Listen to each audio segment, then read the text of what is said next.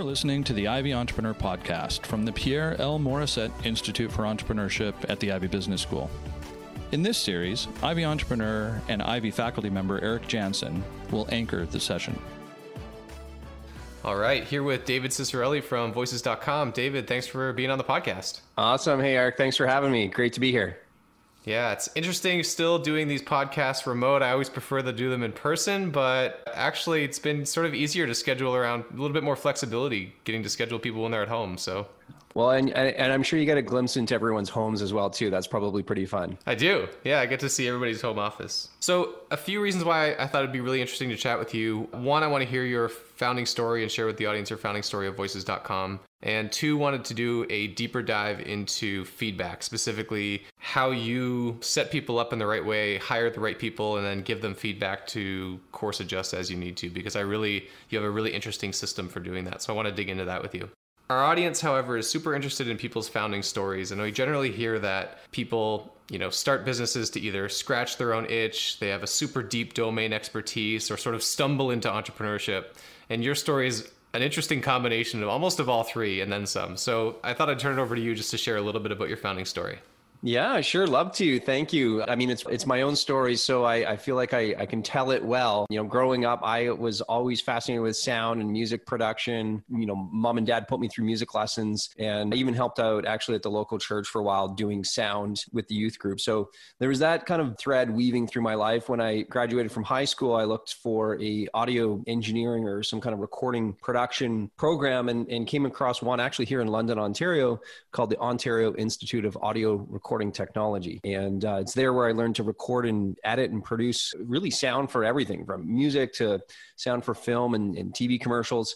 And when I graduated, I actually opened up a small recording studio of my own and got my name in the local newspaper on my birthday. And that's when I met Stephanie. Stephanie's now, of course, my wife and co-founder in Voices. At the time, she was in the music major at Western University. She was a classically trained singer, and she actually came into the studio to record her singing repertoire. And we ended up hitting it off. But because of that same newspaper article, there were other small businesses locally that wanted a female voice talent to record some commercials and some phone system greetings. And I only knew one person in the city that would fulfill that gig, and that was Stephanie. So I gave her a call. I said, my pitch to her actually was, do you think you could record this page of copy? I'll be the engineer and you be the vocal talent. And she agreed, and we were in business together and pursued that for a while. And, we're pretty successful, in a modest way here, in London. And I should insert that, of course, one thing led to another. We dated, got married, and now have 4 kids. So I sometimes jokingly say that I married my first customer, which is not marital advice whatsoever, but nonetheless, it's how it actually all happened. We did pursue that for quite a while, for the next kind of year or so. Again, myself as the engineer, Stephanie is the voice talent, and we put up a very pretty primitive website. We actually went down to the local public library, took out web design for dummies, and hacked together our own brochure style website that really just promoted the recording studio. And it wasn't long before other freelancers said, hey, do you need somebody who speaks French or somebody who can speak Spanish? Or do you need somebody who does character voices or narrates those long documentaries or corporate training? And we always just said yes. We're like, yeah, sure, we can list your name and here's a link to we're a little audio player. You could click play and listen to them. And concurrently, there were clients at ad agencies and small businesses that were just looking to get a voiceover done for a number of different really use cases. But they would find the website and say, how do I get in touch with that person? And so that was the proverbial aha moment, right? Of like, oh, well, what if we get out of the production business ourselves? And instead, let's be that facilitator. Let's connect the buyer and service provider together and really build what's now known as a marketplace. These are very popular business models. They're frankly pretty hard to pull off. We did somewhat we were pursuing a passion, both of us, Stephanie in the kind of the arts and performing arts and music, and myself on the more tech and engineering side. And yet what we didn't realize was there was this global demand that there was so many freelancers out there that didn't know how to either enter into the space. And then likewise, not every production, let's call it, whether it's an advertisement, it didn't need a celebrity. It didn't need somebody part of the Screen Actors Guild, the big union in the United States. They just wanted somebody with a great voice who had an excellent home recording studio that they could go on to a website and hire them. And so this was one of the earlier freelance websites. And that's really what voices.com is. It's a freelance website. It's a marketplace that connects the voice buying client, as I said, ad agencies, video producers, and so forth, with that voice selling talent. And these are people who have a background in arts, maybe in radio, some kind of theater or live performance, and they're looking to pursue that as a career in voice acting. So that's kind of how it all came about. So way back, the first step that you took in opening your own studio, you'd always been interested in this.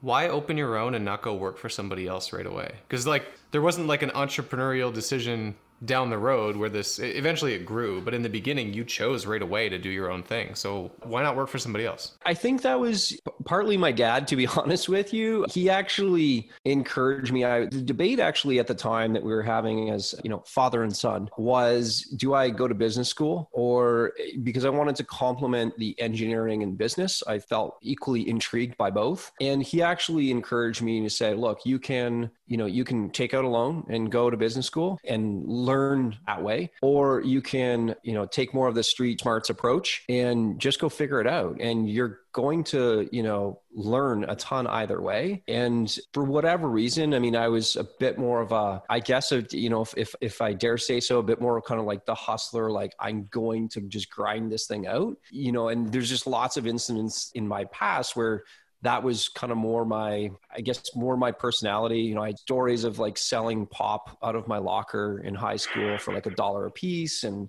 I was always the guy coordinating like the hockey and baseball card shows and selling tables for $10 a piece. Like I'd coordinate a show or participate in a show, like garage sales with mom and dad when we were really much younger. So I kind of always had that, not intuition, but I guess like self-motivation to just go, well, this seems like it's an opportunity. Let's just go pursue it.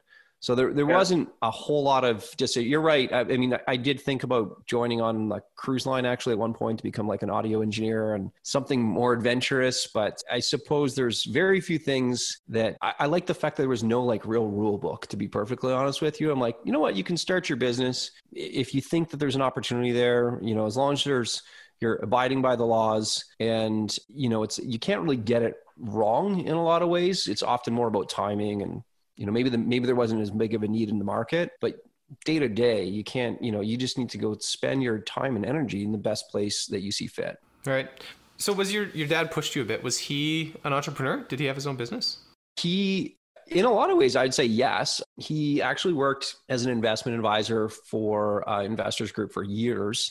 And as I say, in a lot of ways, that's you're your own boss, you're your own manager. Yeah, you're flying a flag of a larger kind of investment company. Yet at the same time, you have to manage your own book of clients. You have to market to them, develop the relationships. Like I learned a ton, including, stuffing envelopes for 10 cents a piece and sending out mailers. So you just develop a great work ethic. But we always had ideas of just, they didn't necessarily turn into businesses, but we often just noodled on ideas. My parents were very adverse to us having a skateboard when we were younger. So we actually invented what we called the block board, which was basically a skateboard with like blocks instead of wheels. So it didn't go anywhere. You could still like do all the tricks and stuff. It was like kick flips. And it was pretty cool. And of course, all the other mothers thought these were like just genius because like no kids were breaking their arms. Right. But you still got to do all the tricks and like just in the driveway and stuff. So we always had ideas like that we pursued and didn't see it necessarily as entrepreneurship, but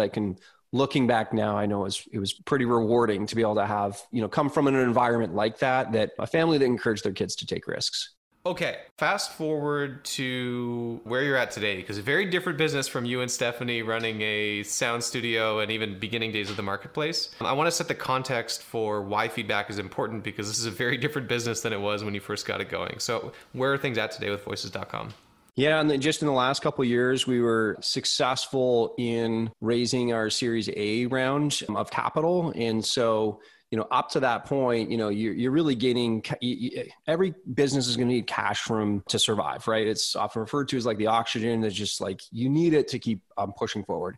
And cash is either going to come from cash from customers, in which case you're actually selling something of value and they're rewarding you with their money, cash from debt, in which case we actually borrowed financing over the years from various banks and institutions, which originally started as a $30,000 loan, and it was 50, and then I think 90, 150, 250, 500, and 2 million. And each time, of course, you're kind of paying out the earlier lenders. But I mean, once it reached a 2 million, I realized I'm doubtful that another institution is going to come in and lend us $2 million to continue. Yet we saw a lot of runway. So we actually ended up, as I say, taking on, which is the third source of cash, is cash from an equity partner, where you're, of course, selling a portion of your company to them, and you're really co-owners together. So we were successful in raising $18 million US from Morgan Stanley Expansion Capital. So it's Morgan Stanley's, their global investment bank, and they have really a private equity group that's based out of San Francisco, Silicon Valley. And with them, of course, came a board of directors, which we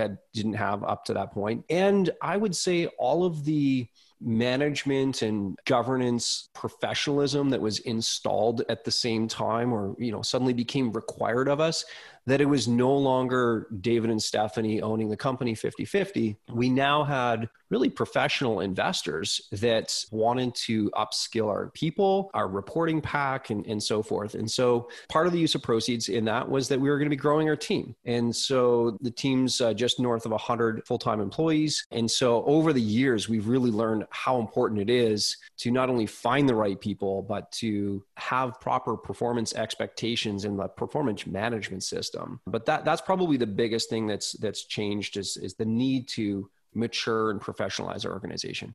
Yeah, and that comes especially when you get an investment partner like the one that you brought on. There's a certain rigor that they would expect with your team. So I want to break down the feedback components. One of the critical pieces is hiring the right people. And you had a really great framework for how to think through, at least on your team, it seems to be a model that works for you. How do you think through hiring the right people? What's the framework that you use to figure that out? So we call it the 3 C's, and it stands for curious, competitive, and coachable. And I would even go in that order.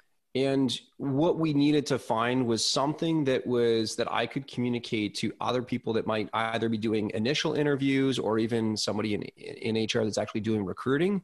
And we needed some way that serves as like a heuristic of like, well, how are we determining whether this person is a quote unquote cultural fit? Because if you just use the term cultural fit, frankly, too many companies use that as a way to actually introduce bias into whether they like the person or not. And they can't really pinpoint why it is. And I think you're either missing out on really talented people that just aren't like you, and that's terrible. Or the flip side is all you do are hire people who are just like you. They either look like you, they behave like you, they think like you, in which case there's literally no diversity of thought. There's no difference of opinions. There's no willingness to actually have constructive conversations. So right from the outset, we tried to find some attributes that we felt were demonstrative of high performing people. And what we landed on were these 3 C's. And so first off is curiosity. And if someone's curious, you can throw them a problem and they can go solve the problem. They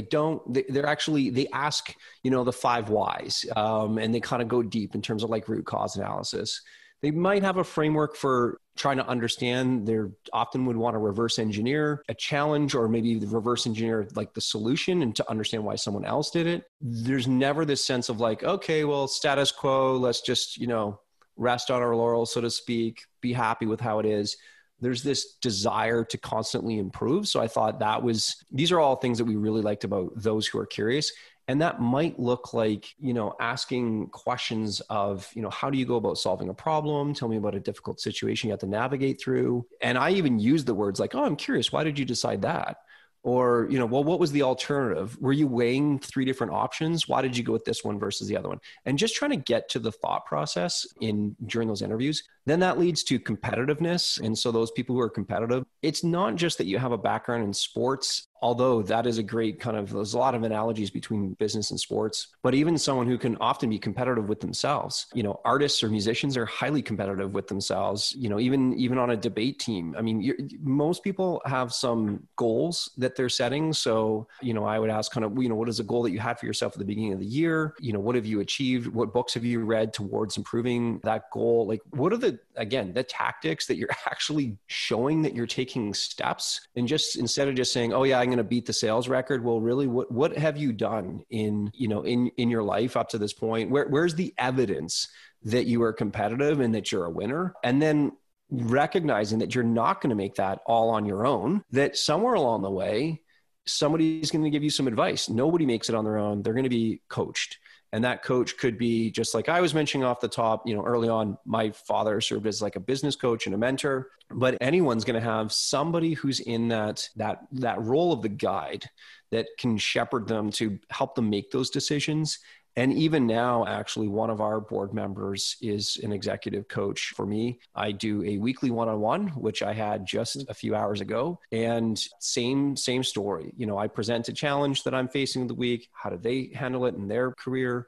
What were the alternatives? What have they seen that's worked and what hasn't? And I'm constantly trying to learn from other people's successes and mistakes. But I think that notion of someone being coachable and asking them like, who's a coach for you growing up? If you don't have a list of people that you can go like, I've learned from these folks, to me, that's you really believe that you did it all on your own, which I'm concerned about that, because that means, well, when your sales manager is giving you advice on how things work here and how you can be most effective, if you're not receiving that, I think this is just going to be a really tough relationship going forward. And this isn't just in sales. I mean, that's in every role, frankly, in the company. So we look for those 3 C's. We've got a kind of a handful of questions around them, but it's not just saying, are you curious? Yes, no. It's like, I'm looking for the evidence that this has been a lifelong pattern that you've exhibited around curiosity, competitiveness, and coachability. Cool. And did you have those C's before your investment partners, I'm not going to say forced, but, introduced a little bit more rigor, or you introduced that rigor with the investment partners? Like, did you sit down and say, all right, we've raised money, now we need to come up with our 3 C's? When did that come into the process? We actually had it quite a while beforehand. However, what I recognized is, I was once given this advice, is that the CEO should do, well, really, it's not just the CEO, it's everyone should do only that which you can do. And I'll say that again. So for me, the CEO should do only that which the CEO can do. So that might mean interacting with investors, interacting with the board, interacting with media, or being the leader in the company to deliver a tough message or a celebratory message. And I realized that I'm like, well, I probably should not be doing the first interview. Maybe I do the second or third interview prior to somebody joining. So I need to equip the rest of the kind of hiring manager and hiring process, people involved in that. I need to equip them with the framework. And perhaps, Eric, this is my engineering bent to me of like, how do I engineer myself out of this process? How do I give somebody else a framework that they can follow so that, that's since evolved actually into, hiring scorecards and so forth. It's definitely gotten a lot more rigid, as I think most things do, but at least having a few attributes. And I would encourage those who are building a team, you don't have to pick those 3 C's. You can have, I've heard of, trust and humility and intellect as kind of being 3 other, like there's usually some combination of like what it is that you want to amplify in your culture as it grows. Cool. I like the engineering brain. How do I manufacture or engineer myself out of this process? Great. Here's the framework. Now everybody can just do it that way. Okay. So that's the first step, is getting the right people on the bus. And then the second part is making sure that they are set up in the right way. So you've made a decision that these people meet your criteria, they're a good fit through the team, they've gone through your interview process.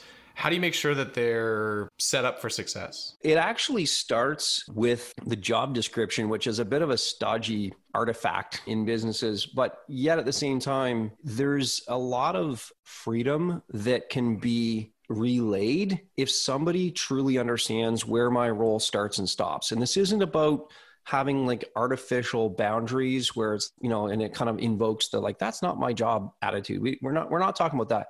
We're saying actually within this area, you have total free reign, you have total autonomy, you have ownership over the results within this area. And that could be a phase in the customer journey that you're responsible for. It could be security, so whatever the area is, I like carving that out by being clear on the job description, keeping it to one page. And then we've actually even boiled that down to one line or one sentence job descriptions. And there's a few of them, as a human resources manager, I recruit, I train, and I retain high performing employees. Or as a leader of public relations, I strategize and leverage relationships and opportunities for visibility in the media and the general public. So whatever that might look like, I think you can get from like 20 bullets into a single sentence where people really understand the scope of what they're responsible for. Once that job description is in place, then there's kind of like the role, yes, the responsibilities. We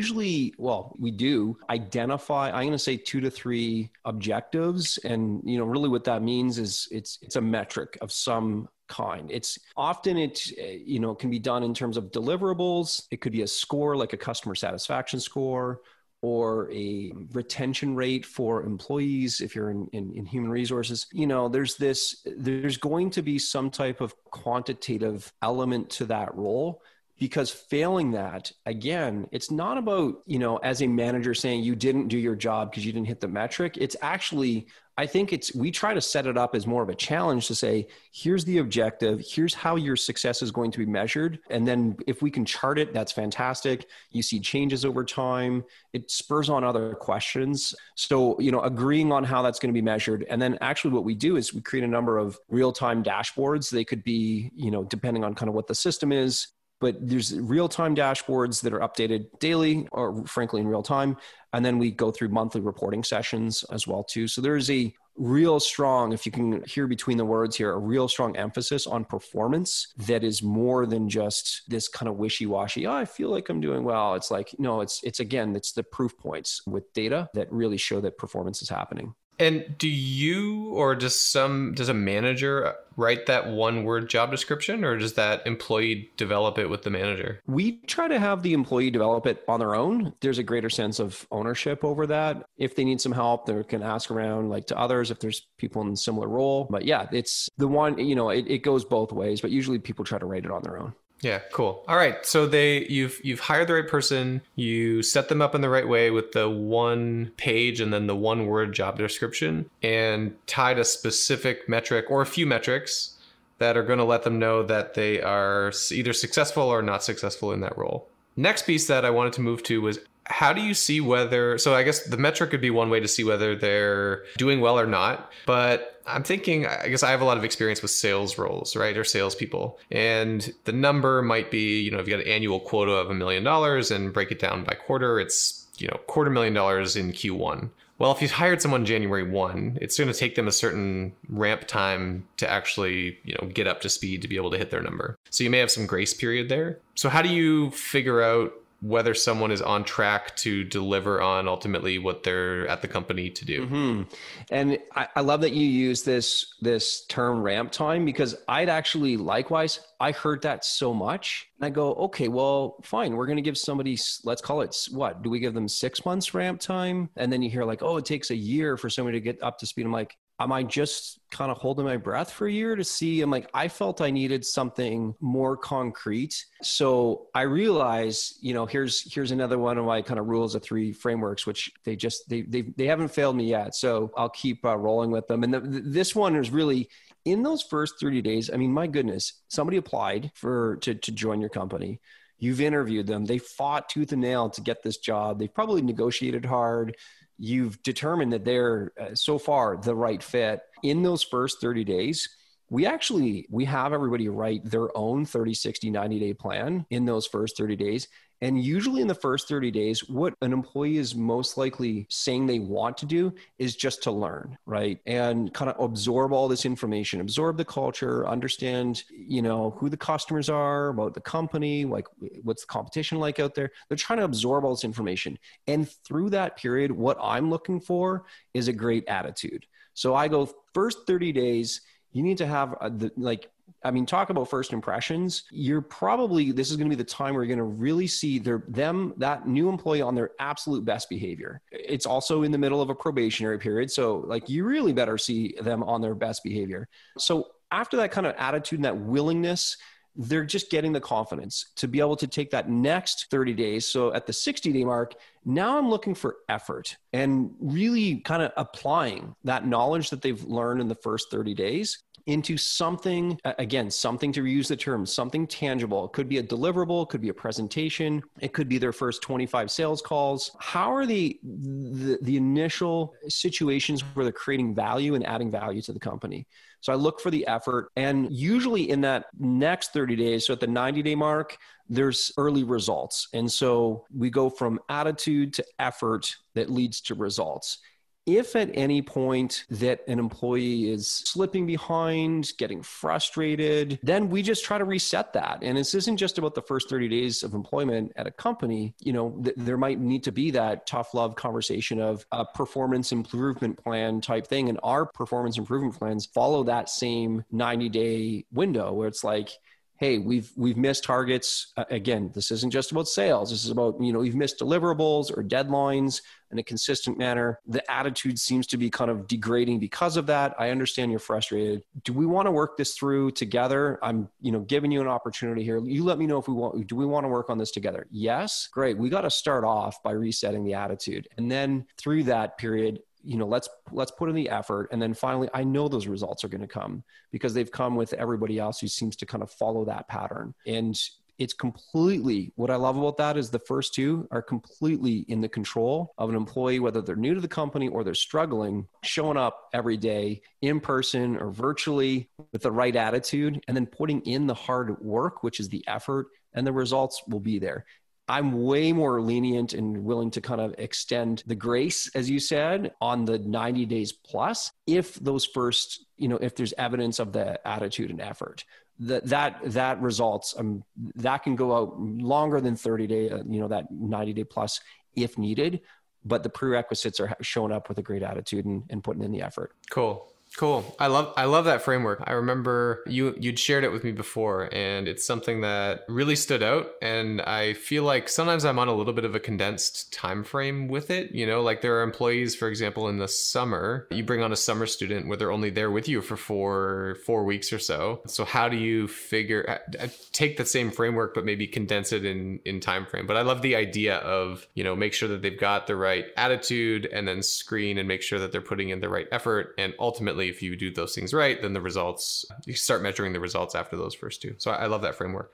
How do you then make sure that they get ongoing feedback? So I want to, and you could do it more generally, like what's the framework that you use to make sure that employees are course adjusting as required? And then I'd love to dig into if and how that's changed given that we're, managing primarily a remote workforce now. So I try to break this into two streams. One is in, let's call it group settings, and the other one is one-on-one. And there are certain messages that need to be delivered in a group where you're either, recognizing and rewarding a great achievement or celebrating together. There's other times where the message just needs to be given one-on-one. So actually, to answer the question, we've intentionally at Voices tried to keep up a lot of the same cultural norms and practices around giving feedback. And so we have, for instance, a weekly leadership team meeting, and virtually every kind of group or departments, functional area has their own team meetings as well. So that's kind of the direct team.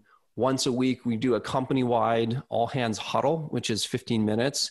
And that goes over, good news and numbers and celebrates wins for the whole company. And then also a quarterly rally, which is the longer kind of typical town hall, reviewing results and seeing and learning what the departments had been working on over the previous quarter and then what's up for the next quarter. Those are the bigger group ones, but we complement that with making one-on-one meetings routine. And I actually hold mine all on Fridays. I batch process them together, and it's half an hour, and I actually open it up by saying, this is your time. We have a shared document. We've evolved this over the years, but it's gone from a shared Google Doc, which is just add in the talking points that you want to cover that week. And it's just one long living document. That's moved to Google Keep, which is more of like a task checklist type thing. And we just cross off.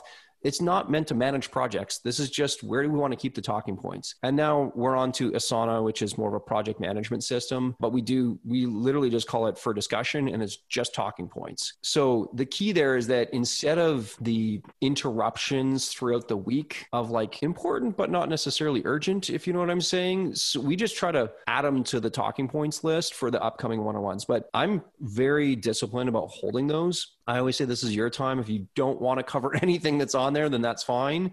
And sometimes, to be honest, the conversations just go in unexpected areas that someone's really challenging working from home. Their kids, are all over them throughout the day. Both parents are trying to work at the same time. Homeschooling is not effective. These are the kind of challenges that are real and we're hearing. And so we might come up with a flexible work schedule of like, look, you don't need to be in front of your computer for 9 to 5 if really your kids are young and they're all asleep by 8 o'clock. Maybe we shift a couple hours into the evening. So we try to come up with solutions like that, but that's the kind of thing that's going to happen in a one-on-one. We'll cover, I usually just try to cover like a highlight and low light over the last week and kind of what are you looking forward to next week. It's the kind of environment where you're going to have that safe conversation. I'll even say in the safety of this conversation or in the privacy of this conversation, can I share something with you? Or, is there anything you want to share? You sometimes have to explicitly state that just to give the other party comfort. But whether the one-on-ones are happening weekly or some people kind of bi-weekly, the frequency can change. That's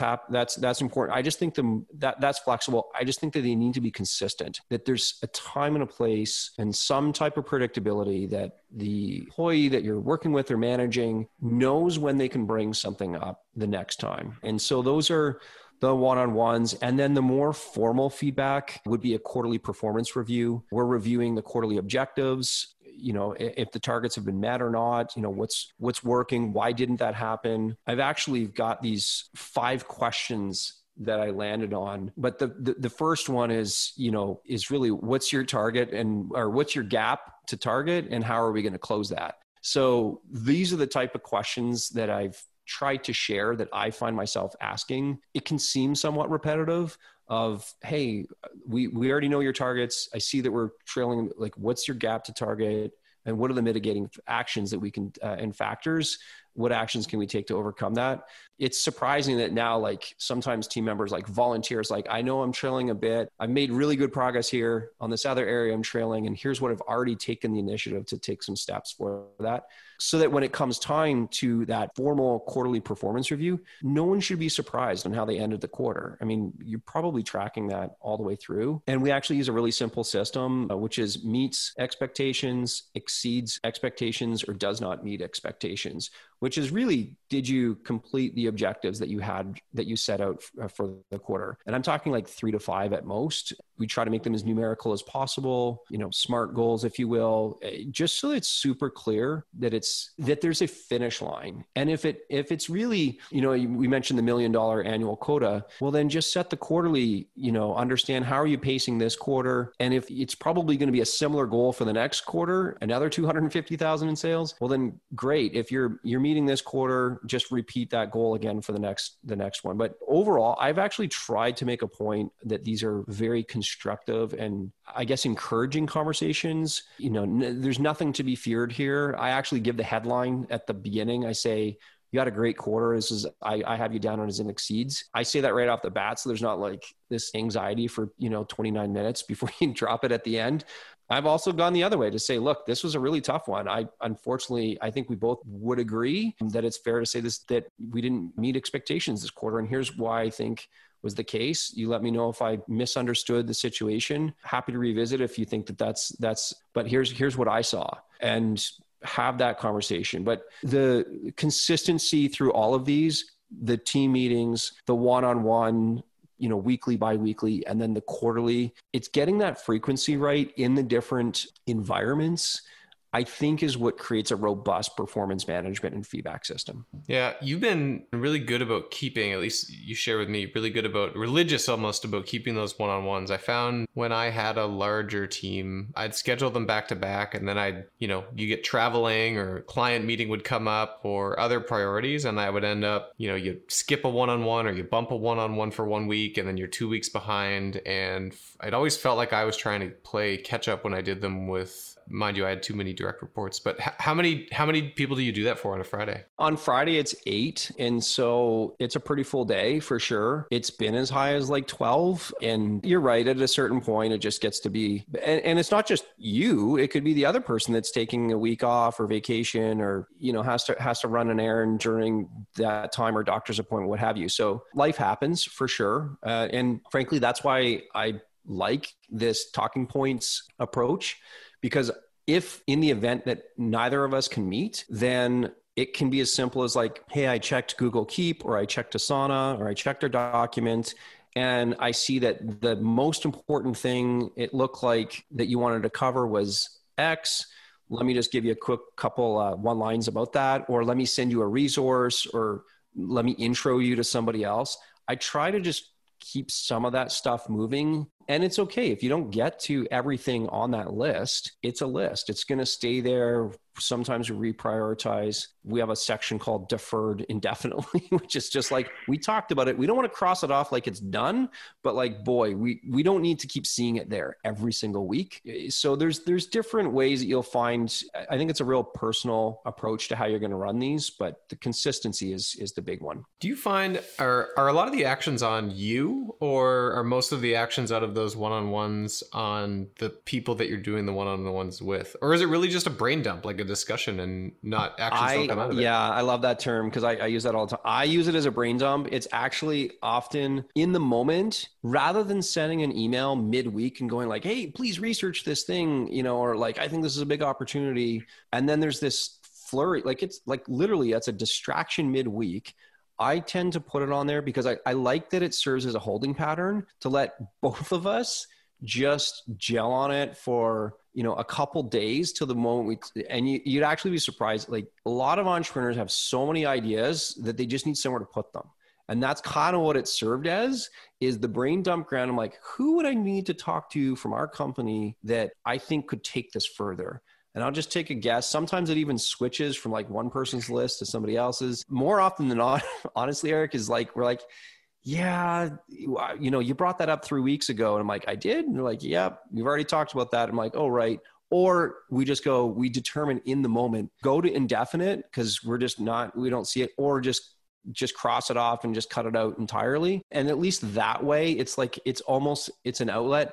And for as many as those ideas, there's actually ideas that come up from, your direct report, which can be, hey, do you think that this is a good idea? Do you think there's an opportunity here? Have we done something with this before? I jokingly refer to myself as the company historian. So I'm often like, yeah, we actually did try that 3 years ago. Here's what worked and what didn't. If you're going to try it again, I'm super supportive, but you might want to consider this angle the next go around. And I tend to be answering a lot of those questions of like, what has happened in the past. So it's, as you said, it's just it's to prompt a discussion. And this isn't a paragraph. This is like one line, like, pricing strategies, for subscription service or something like that. And it's like, how would you think about this? Or like, do you have a framework? Do you have some like mental rules or some mental model? I'm like, oh yeah, there's this thing that I've come across. And it's just to prompt the conversation back and forth. Yeah.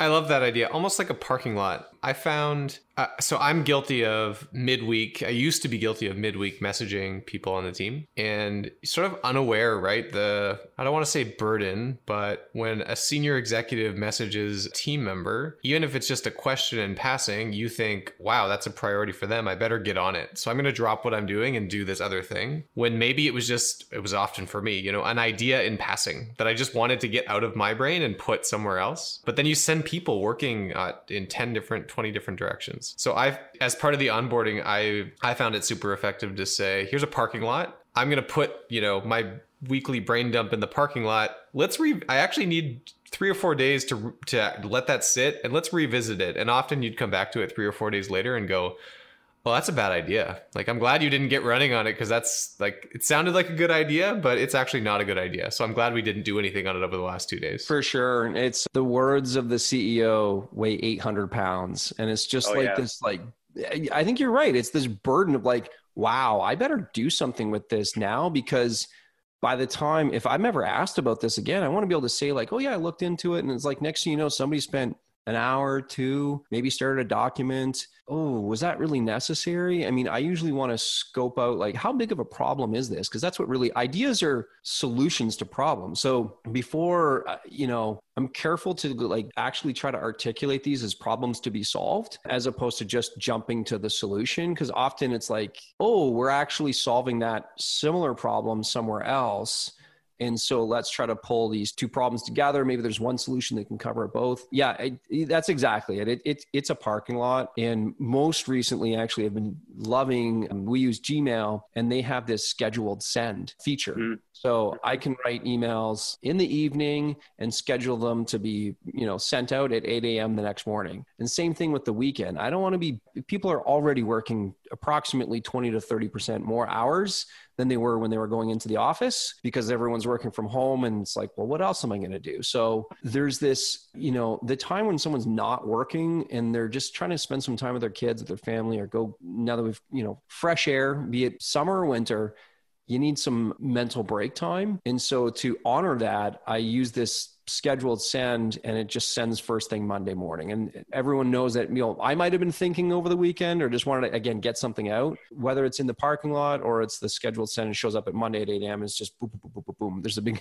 list of emails all from me. I think it kind of speaks to this batch processing idea again. Along the lines of remote, so I've been to your office in London, beautiful office, big office, and you, invested with the intention of having sort of a home base for everybody. So the move to remote, what are the plans? Are you going to stay primarily remote, or is the plan to get people back in the office when you can? How are you thinking through this? The way we're thinking about this is what has once been a approach to work that I found maybe borderline distasteful, of like, oh, we couldn't possibly have a remote workforce. Mostly that was because we had never done it. And there was a degree of ignorance there. We were very early, in fact, at least within the community here, to move to a mandatory work from home. And there's a couple keys that we initiated. First off, everybody, we had a work from home readiness assessment on the Monday, where everyone met with their team, determined, do you even have the technology at home? Chair, office, computer, camera for video calls. And then by the end of the week, it was mandatory work from home starting the next Monday. So we were pretty quick to move. And since then, we've, run surveys. Do people like it? Do they not? A lot of people do enjoy working from home. That said, I'm not sure everyone prefers it. So to go entirely work from home and like rip up the lease, I think that's, again, an extreme. So there's somewhere between 40 to 50 hours in the office and 40 to 50 hours at home. It's some mix between that. Right. And whether that's a day in the office and 4 days at home, or the inverse of that, or some combination thereof, we're going to try to create a flexible work plan for people that kind of suits their role, that suits their needs. But, companies, I think at this point, again, regardless of size, this is going to be a competitive advantage for those organizations that are willing to embrace a remote work option for employees. Not that it has to be everyone, because a lot of people really enjoy coming together. Their colleagues are actually their closest friends. Yep. So we want to obviously still facilitate that. And there's times I mentioned, like big team meetings or training or quarterly kickoffs, you need to bring people together. But to expect that everyone's going to be in all the time, I think that's unlikely. And by actually opening up the idea of being able to recruit and employ top performers from around the country, around, across North America, maybe even around the world. I think suddenly there's a new cohort of people that are graduating every year, that are maybe looking for the next change in their career that we just didn't have access to before. So we're seeing this as an opportunity currently, rethinking of how we're going to work. But I would say the theme is a flexible working environment. And it's not just you get to move what desk you sit in, it's what is best suitable for you. Because I think that's going to go a long way to actually driving the performance and retaining employees over the long run. Yep. Last one before we wrap up. Has the move to remote changed your approach to any of those three areas of feedback? So the hiring of the right people, the setting them up for success in the right way, and sort of the ongoing sync process. Has the remote, I want to say remote first, but the remote mentality changed any of that for you? It hasn't changed it. In fact, I would say it's actually underscored the importance of having structure. Because what you hear that is most challenging for people who are working remote is that there can be a bit of a lack of structure of, I don't know if I'm doing the right thing. It's now even harder to get a hold of my manager. And, I've read lots of articles. So I think we've gone maybe on the other side, which is being intentional about upholding the cultural norms and practices that we've always had. And in the first couple weeks, honestly, it almost felt like there was just too many meetings. Like everything was a video call. You probably lived through this yourself. And then now we're realizing, hey, why do a video call if you can do a quick audio call? Why do an audio call if you can send an email? And why send an email if you can just do a status update on a project management ticket? So we've tried to find the right balance of like what needs a meeting and what doesn't. But the critical meetings around feedback, I mean, we've hired people, remotely, and we've run our first kind of round of performance reviews. We were halfway through a quarter. So we did the, halfway mark reminder of the quarter and revisiting the goals. And we're just entering in kind of quarterly performance review season. So these have been good practices that have actually created a sense of normalcy and predictability in an environment of uncertainty. Yeah. What a great thing to have if you're someone who needs or craves structure and you're suddenly not going into the office every day. Having your one-line job description, like this is the one thing that I'm responsible for, and here's exactly how I'm going to be measured for it. It's like you can do a million things at home and not have anybody around, but it's almost like I would just tape it up on my office wall somewhere, like reminder, this is the one thing, this is the one most important thing. I think that clarity must be really helpful for people on your team. And last thing on this, one thing we actually did start up since coming, kind of in a work from home situation was we actually run more daily stand-ups with the teams where it used to be kind of once a week, hour and a half long meeting. We actually felt that the repetition of meeting daily for 15 minutes was more effective, and it's everybody on video, and we actually call it our top one. And so while there's the one-line job description, we go through around the world in 15 minutes. Everyone has basically 60 seconds to say, what was my top one accomplishment from yesterday? And what is the one thing I'm working on today? And that just creates intense focus for the next 24-hour period. It's too easy to go, well, here's all the things I'm going to do over the next month. It's like, we're just trying to break things down into understanding what my goals are for the quarter, but then what am I doing today to take one more step towards that? So you can see the theme in all of this of like breaking feedback and kind of this sometimes seemingly like, when do I do it and how do I do it? And just trying to break it into like really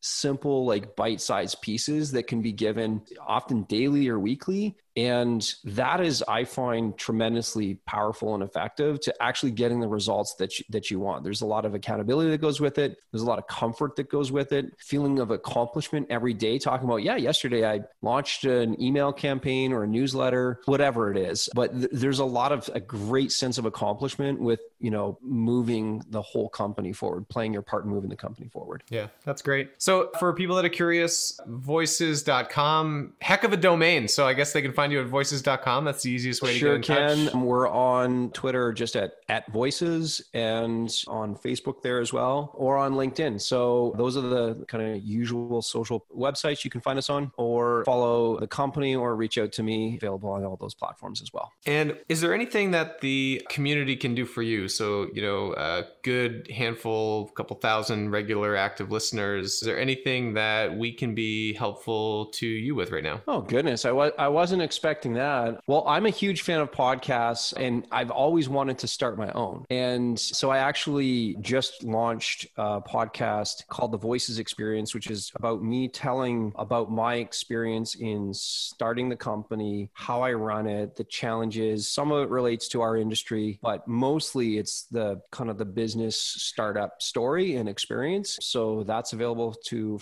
everyone, wherever you're listening to podcasts, wherever you're listening now. Yeah, go check that out. At least the first couple episodes, I think, are great from like an entrepreneur founder story.